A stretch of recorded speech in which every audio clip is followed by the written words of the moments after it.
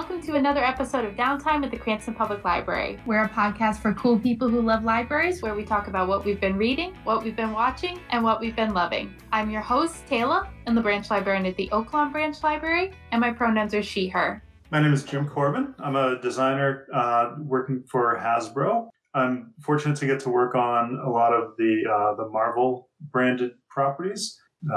Feel like I'm good friends with all the superheroes: Cap, Iron Man, Spider-Man. My pronouns are he, him. And my name is Kelly Jensen. I'm an associate manager of digital assets at Hasbro. Personally, I work on Hasbro gaming assets, which I've been doing for 5 years. And my pronouns are she, her. Well, thank you both for joining us. I'm excited to talk to you both in our Cool Jobs episode. So a little bit later, you guys can go into some detail about your job and the type of work that you do.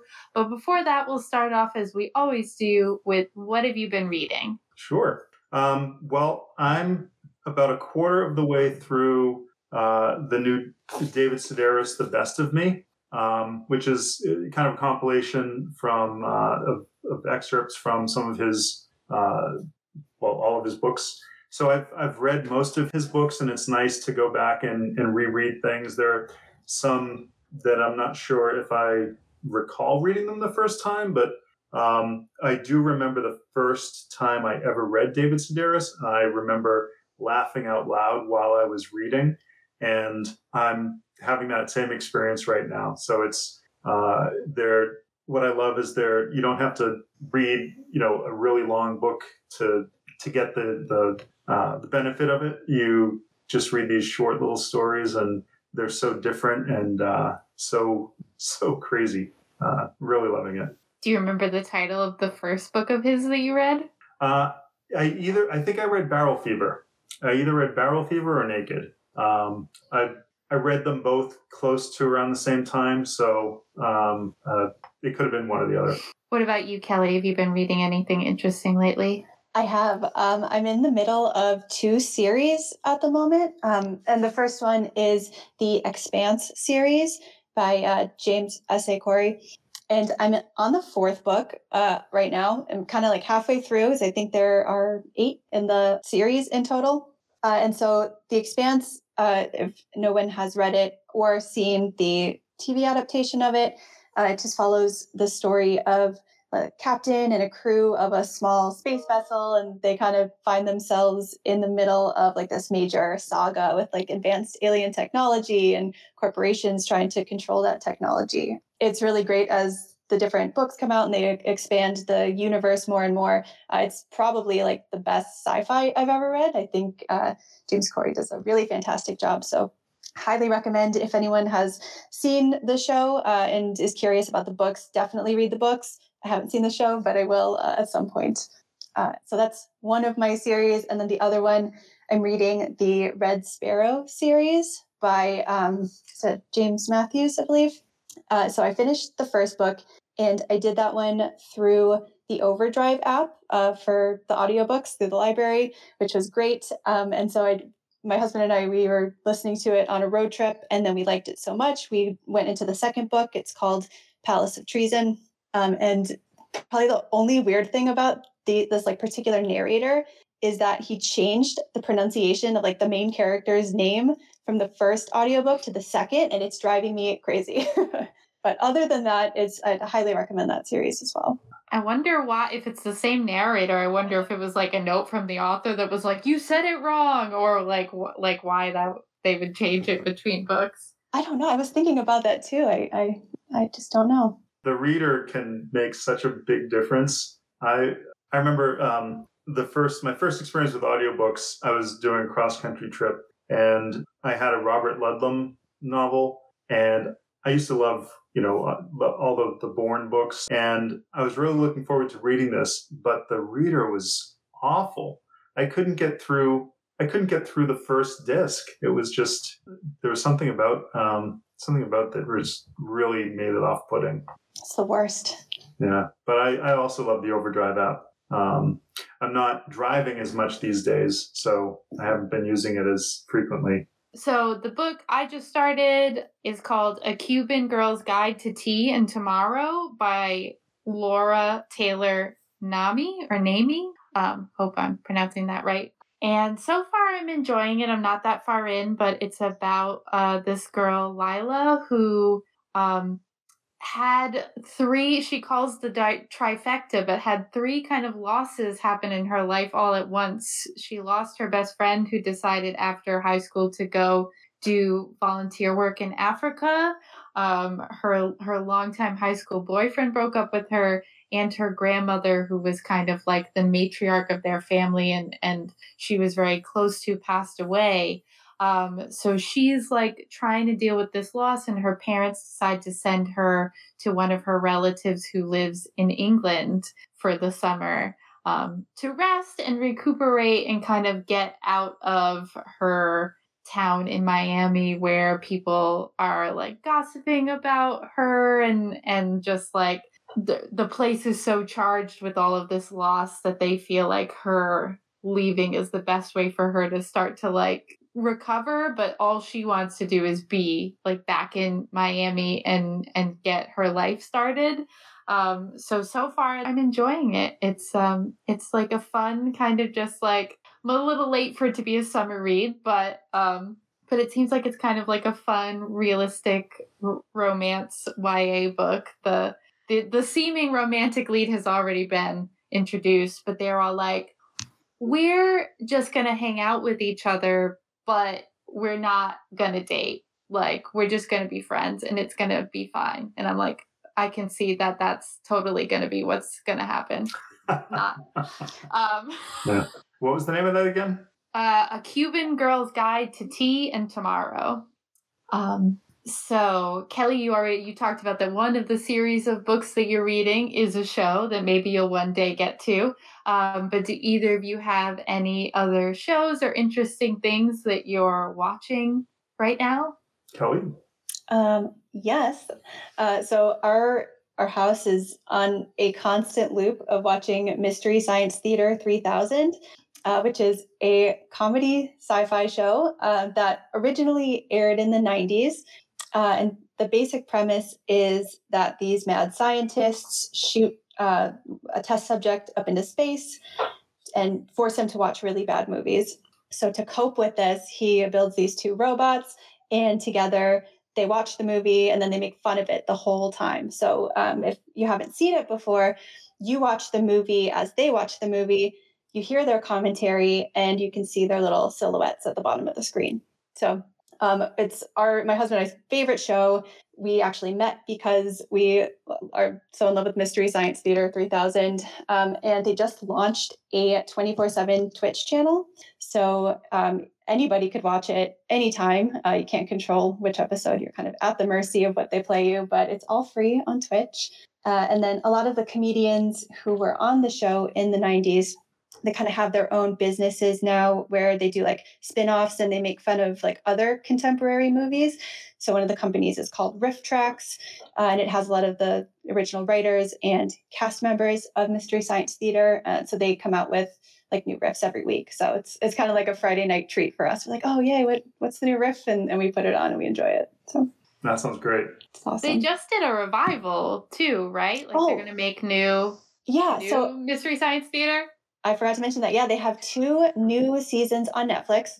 And I think the first one came out maybe 4 years ago and the second one came out 2. And then Netflix canceled it. And then they're spinning off. They did a totally crowdfunded season. So the next season's like season 13. And they're going to like build their own platform online and do it all themselves. So really looking forward to that. Wow. What about you, Jim? So I'm watching a few different series.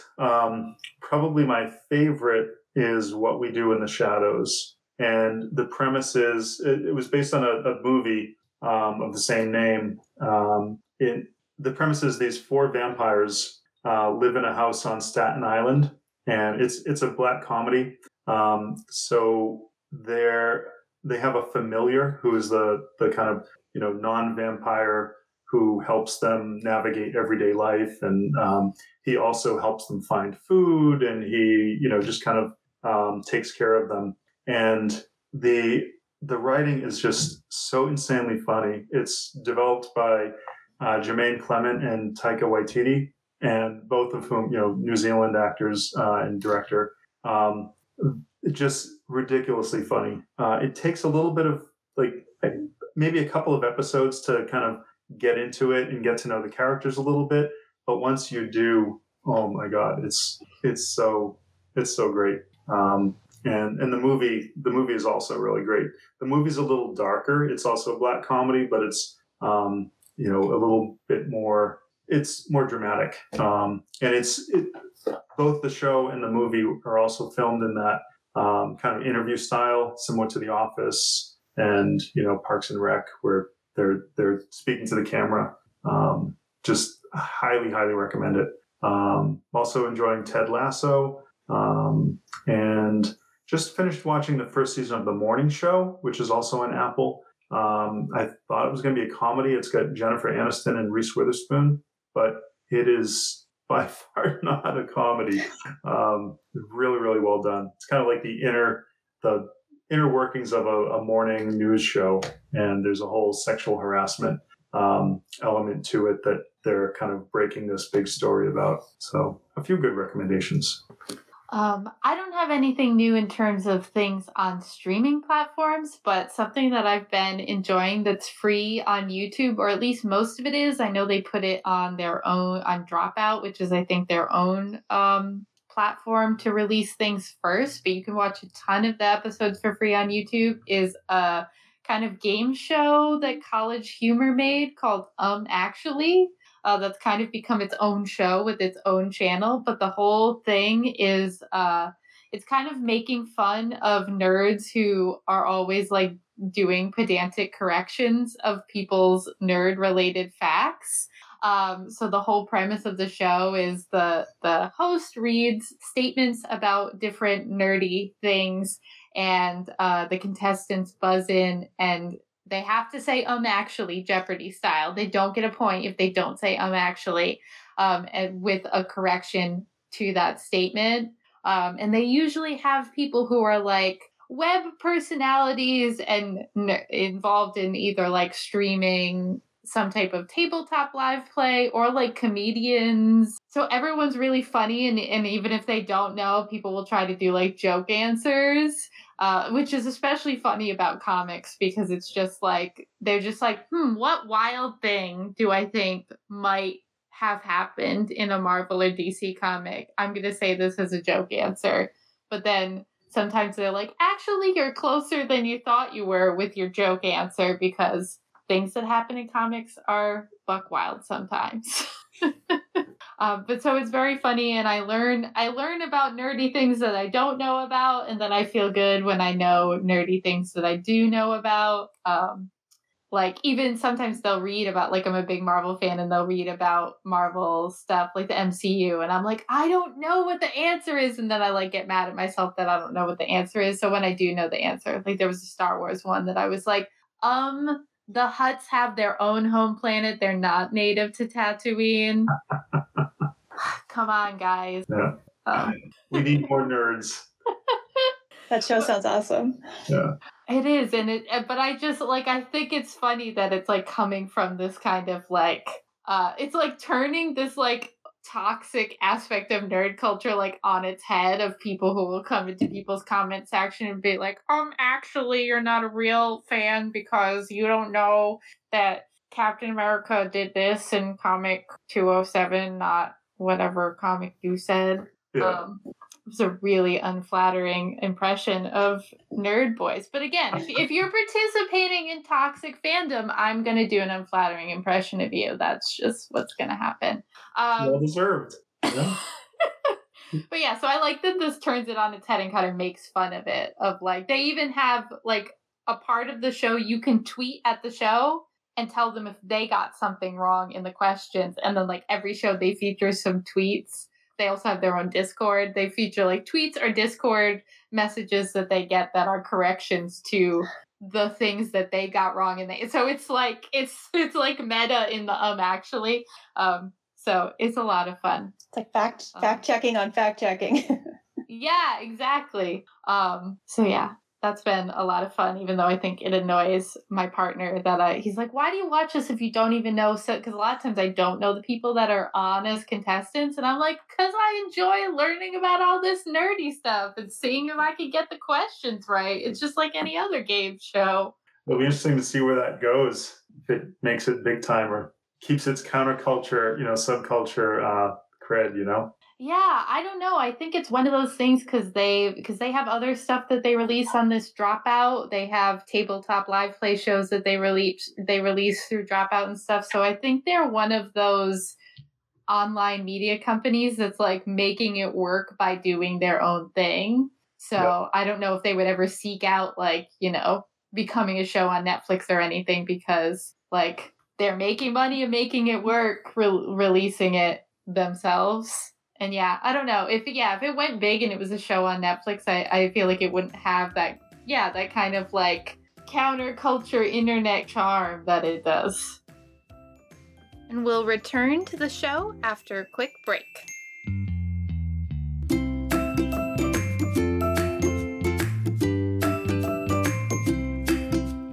Looking for another way to keep up with what's going on at the Cranston Public Library? Sign up for our email newsletter.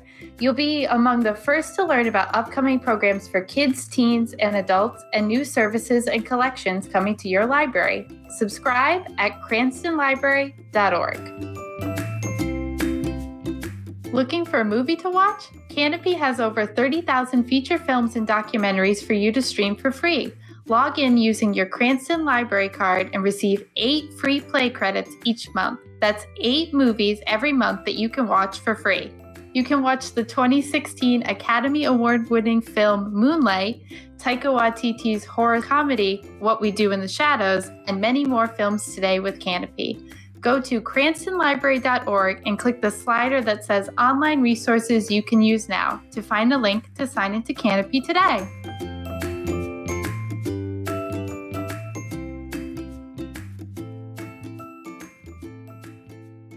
So I want us to have enough time to talk about what you guys came here to talk about, which is your jobs. So whoever wants to jump in first and talk a little bit about, give a little more detail about what you do and maybe how you got into that position.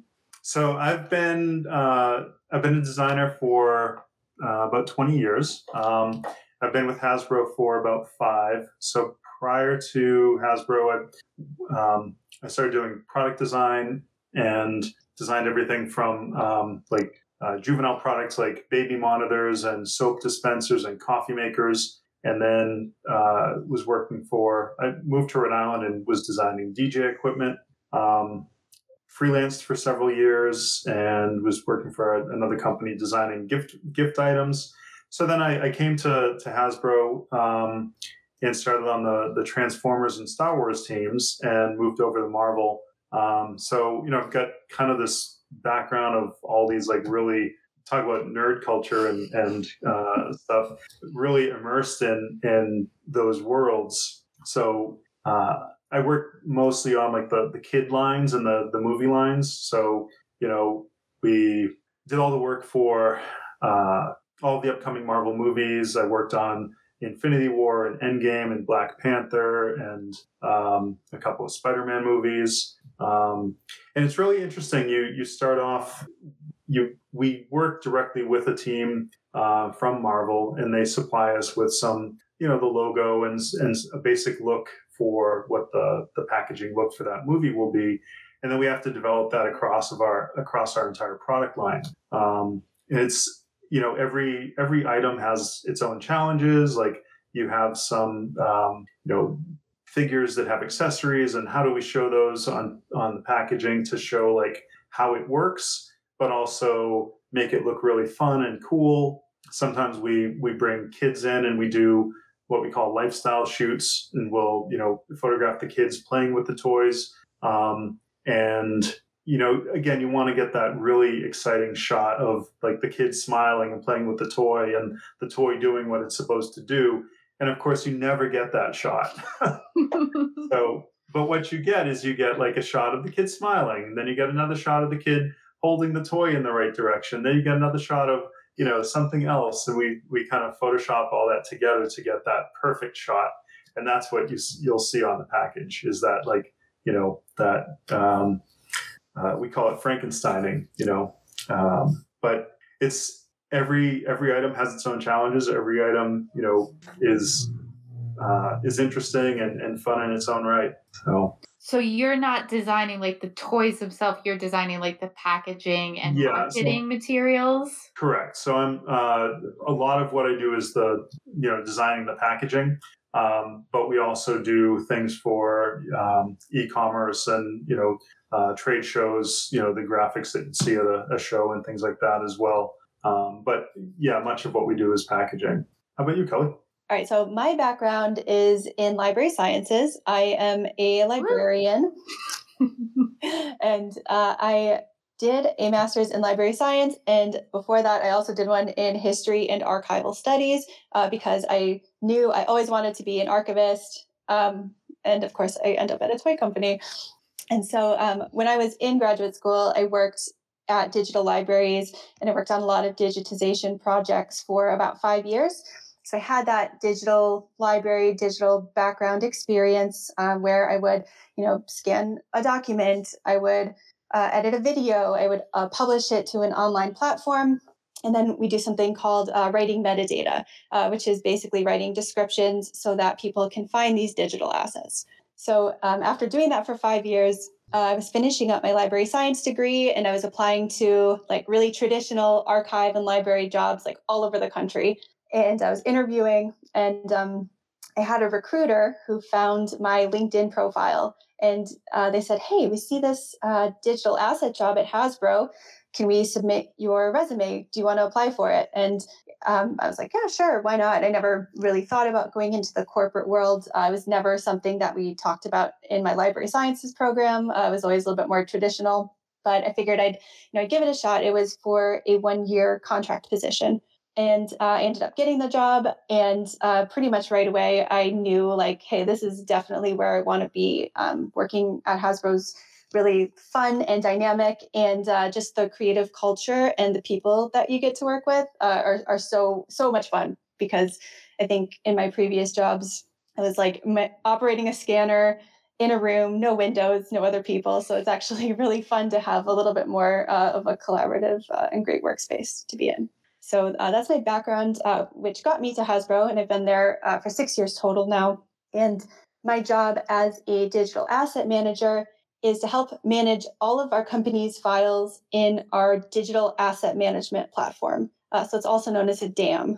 And so my team helps organize and store files for the company.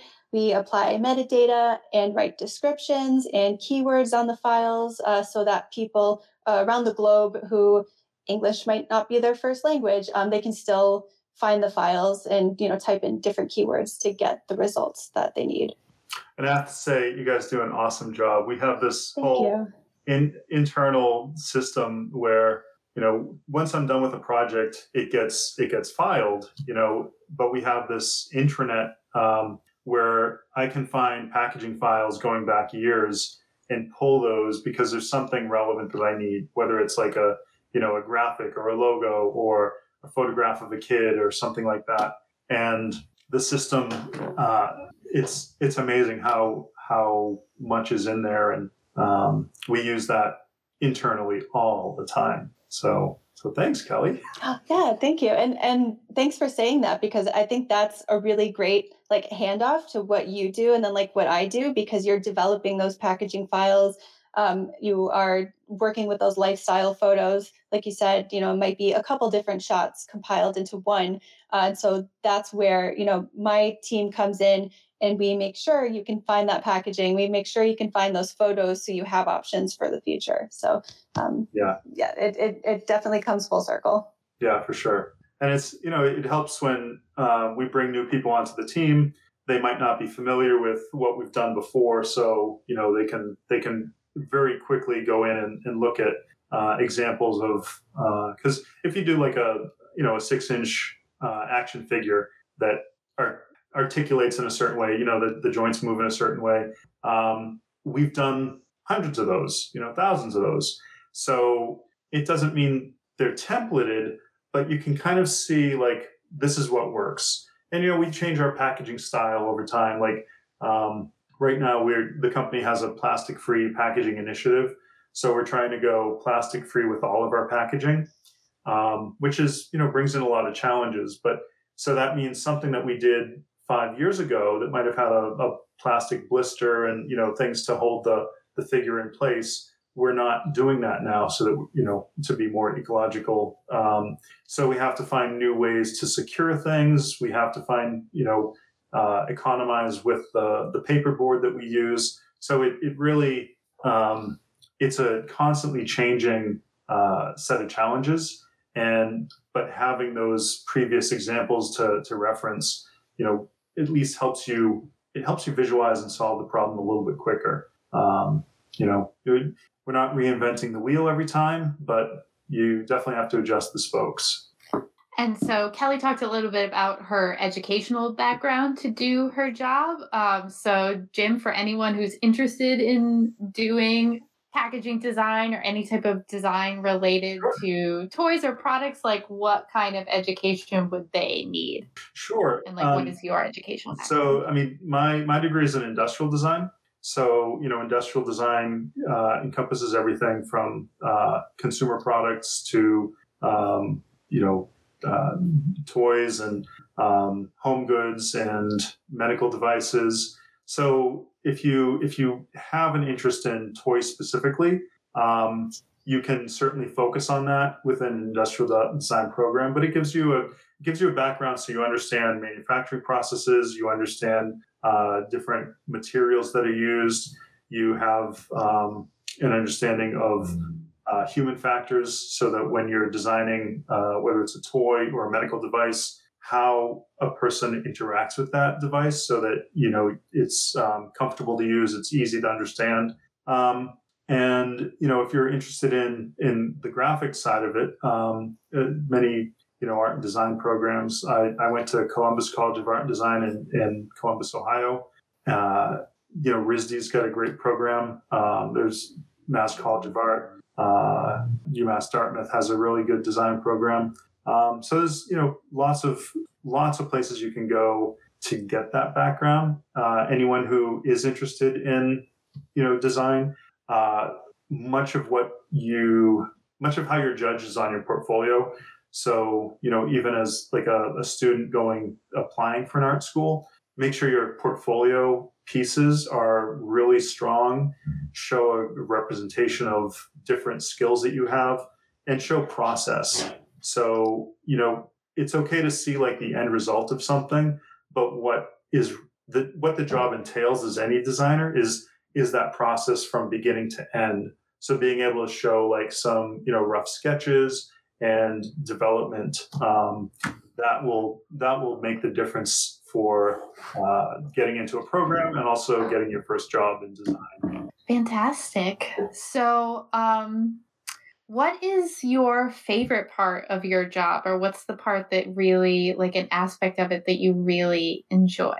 I sort of alluded to this in my last answer, but I really do like working with the people and the culture and being part of a team. I feel like I've been that like solo librarian before, and it's actually really nice being able to bounce ideas off of people. And kind of like Jim said, a lot of people at Hasbro come from really different backgrounds. So even people on my team are not always librarians. Some are designers, some have a photography background. So, just working in an environment where people are really receptive to different ideas. I really enjoy that part of Hasbro. Yeah, the people at Hasbro are really good. I have fantastic teammates, and that definitely makes the days go by more enjoyably. I really love the days of it. I talked about being in the photo studio and shooting having shoots with the kids and stuff like that. I really enjoy that. We don't do that. Like I do that probably 4 or 5 times a year. So I look forward to those kinds of shoots because they're different from my day to day. And I'll get a bunch of different photos that I'll use for different projects all in one day, but it's that one day in the studio. So I I'm very lucky. I really enjoy what I do and who I work with. I know we're not like saving lives, but it's it's important work too. And toys are important for kids. They're important for development, and people love them. So to work on things that people really enjoy, and whether it's like young kids playing with a toy and pretending they're a hero, or a collector who wants to get all of the X-Men or something like that, they enjoy that as much as the little kids playing with the toys do. So it's nice to see our work out on the shelves, and it's nice to see when I go to a department store, I kind of hang out in the toy aisle and I'll like watch parents come in with their kids and see what the kids respond to, because it's exciting. Yeah, and also we Hasbro, once a year we do this thing called Global Day of Joy, where we go out into the community and we volunteer, and that's another really great way to like interact with kids and interact with the community. Like you can volunteer at the children's hospital, or you can do a mural at a middle school and then play games with the kids after. So I agree that part actually is so rewarding, is to not only like be part of the development process, but then like get that end stage, like, oh, hey, this is how it's being used and this is how it makes people happy. Yeah, for sure. You may not be saving lives, but you guys are enriching lives, Like, I sometimes have to think about that with library work, too, that sometimes it feels like all I do is throw Danielle Steele novels at nice old ladies. But it's like, they're coming in and they're seeing us, and maybe we're the only people that they're interacting with that day because they live alone. Yeah. So even the parts that don't seem like the most important parts, I think, have an impact on other people's lives. Yeah, I think so. I hope so. So is there anything else that either of you want our audience to know about your job? I think it's important to know that, what we do, Hasbro in particular tries to be a very responsible company. As I mentioned, the Plastic Free Initiative, our mission is to improve the lives of, make the world a better place for families and children.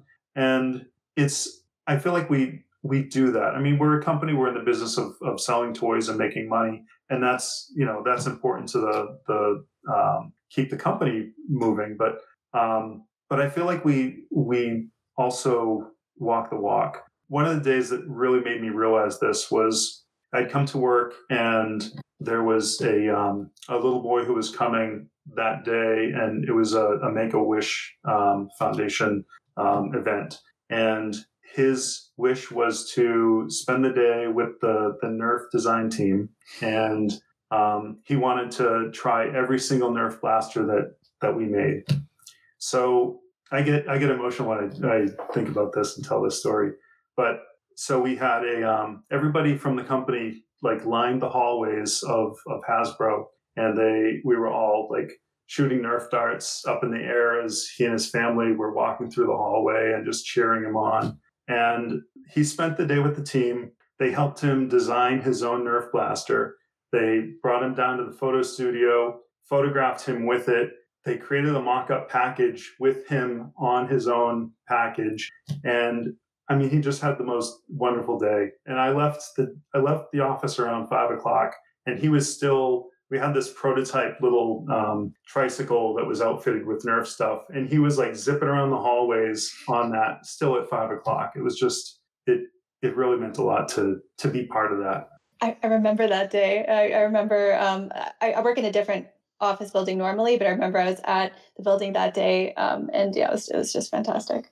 So what about you, Kelly? Is there anything that you want people to know about your job, or even about corporate librarianship? Because like you said, that's not something that gets talked about a lot in library schools. And so people don't know a lot about how they could bring their MLIS into the business world. Yeah, definitely. I would say that the field of digital asset management in general is a really new field. It's not something that existed 10, 15 years ago. So when I've attended conferences, it's usually a company with one digital asset person, and they're just starting out. So I would say it's an up and coming field. So if anyone is interested in like remote work is pretty big in digital asset management, take a look at offerings that are available on corporations. There's actually a great job board. It's called ArchivesGig, and it's what I use to find my job applications in the past. And it lists all kinds of digital asset jobs, digital archive jobs. That's a great resource.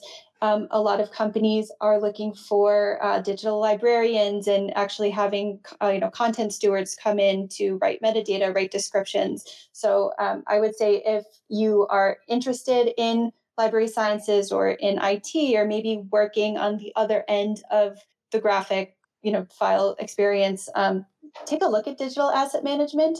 I think it's a field that a lot of companies are starting to look into.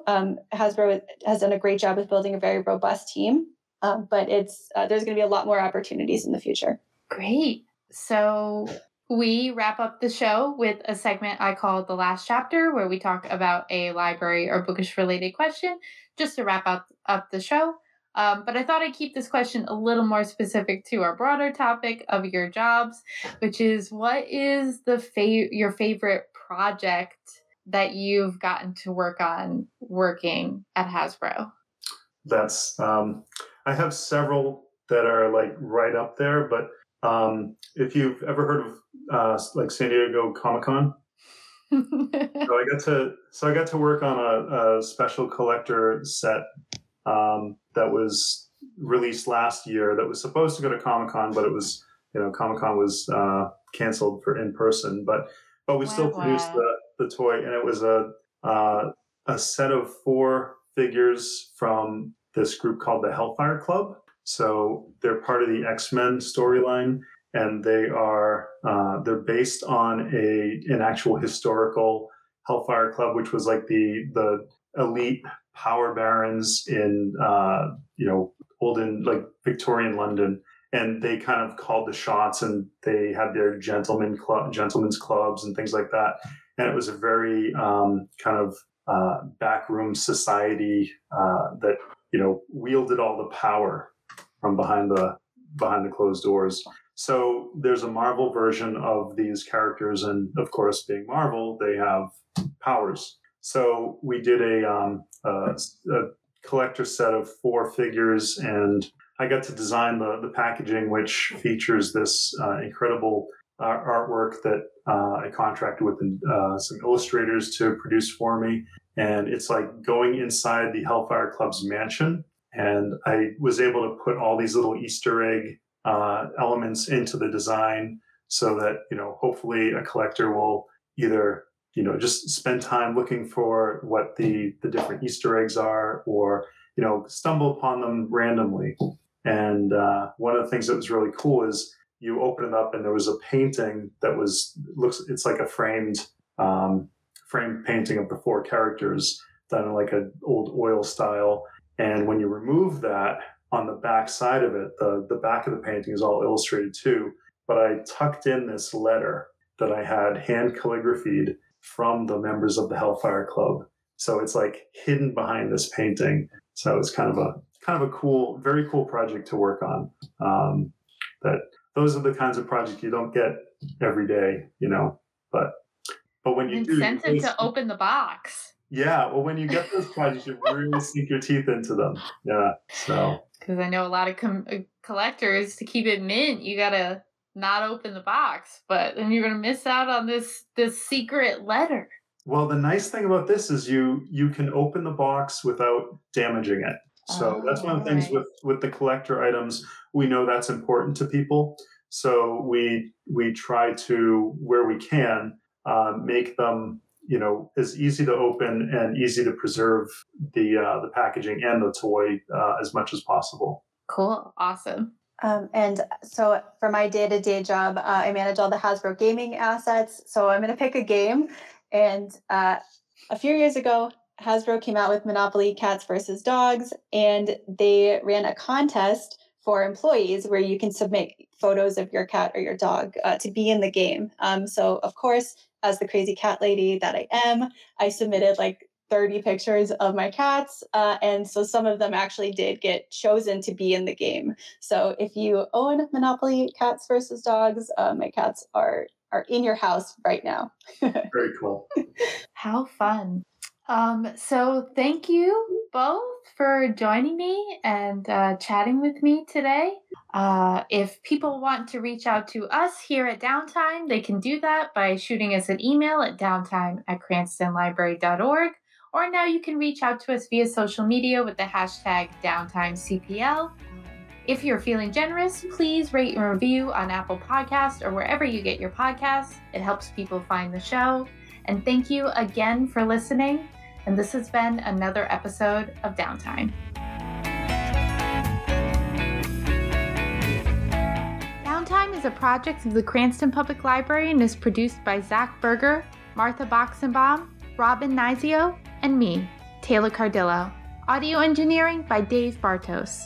Our theme music is Day Trips by Ketsa, and our ad music is Happy Ukulele by Scott Holmes. Links to the books and movies discussed can be found in the show notes. Remember to rate and review Downtime on Apple Podcasts. Connect with the podcast on Facebook, Twitter, and Instagram with the hashtag DowntimeCPL.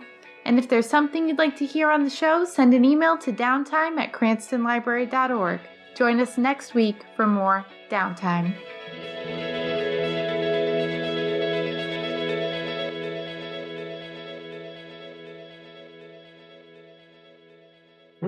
We made a podcast. Yay.